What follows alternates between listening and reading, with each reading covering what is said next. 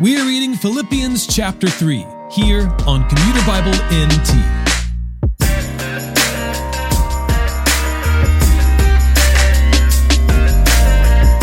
Paul warns the church at Philippi to beware of the dogs. And no, he's not talking about puppies or sports team. He's talking about those Judaizers who say you must be circumcised in order to be a follower of Jesus.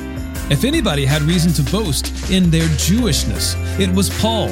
And in today's chapter, he gives an extensive list of his Jewish commendations. He places no trust in these fleshly accomplishments, however, as his goal is only to know Jesus and the power of his resurrection. He's quick to say that he is not perfect, but he strives toward the goal of God's heavenly call in Christ Jesus, laying aside what is behind. Philippians chapter 3. In addition, my brothers and sisters, rejoice in the Lord. To write to you again about this is no trouble for me, and is a safeguard for you. Watch out for the dogs. Watch out for the evil workers.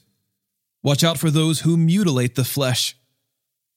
For we are the circumcision, the ones who worship by the Spirit of God, boast in Christ Jesus, and do not put confidence in the flesh. Although I have reasons for confidence in the flesh. If anyone else thinks he has grounds for confidence in the flesh, I have more.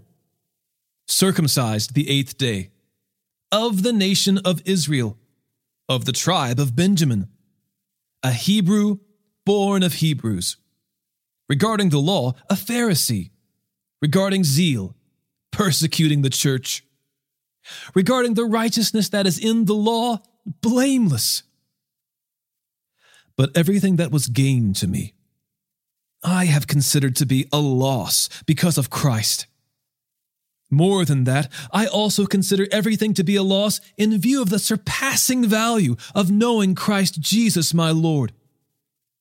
Because of him, I have suffered the loss of all things, and consider them as dung, so that I may gain Christ and be found in him, not having a righteousness of my own from the law, but one that is through faith in Christ, the righteousness from God, based on faith. My goal is to know him and the power of his resurrection and the fellowship of his sufferings, being conformed to his death, assuming that I will somehow reach the resurrection from among the dead. Not that I have already reached the goal or am already perfect, but I make every effort to take hold of it, because I also have been taken hold of by Christ Jesus. Brothers and sisters, I do not consider myself to have taken hold of it. But one thing I do, forgetting what is behind and reaching forward to what is ahead, I pursue as my goal the prize promised by God's heavenly call in Christ Jesus. Therefore, let all of us who are mature think this way. And if you think differently about anything, God will reveal this also to you. In any case, we should live up to whatever truth we have attained.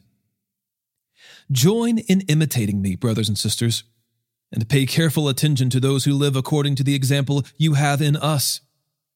For I have often told you, and now say again with tears, that many live as enemies of the cross of Christ.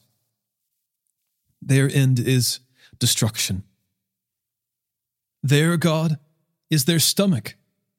They glory in their shame, and they are focused on earthly things.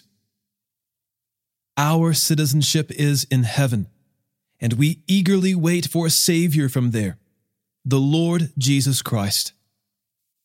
He will transform the body of our humble condition into the likeness of his glorious body, by the power that enables him to subject everything to himself.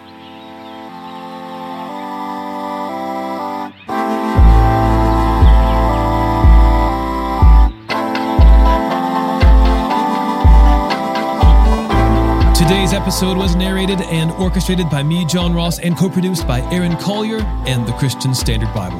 Thanks for listening, and don't forget, all Scripture is inspired by God and is profitable for teaching, for rebuking, for correcting, for training in righteousness, so that the man of God may be complete, equipped for every good work.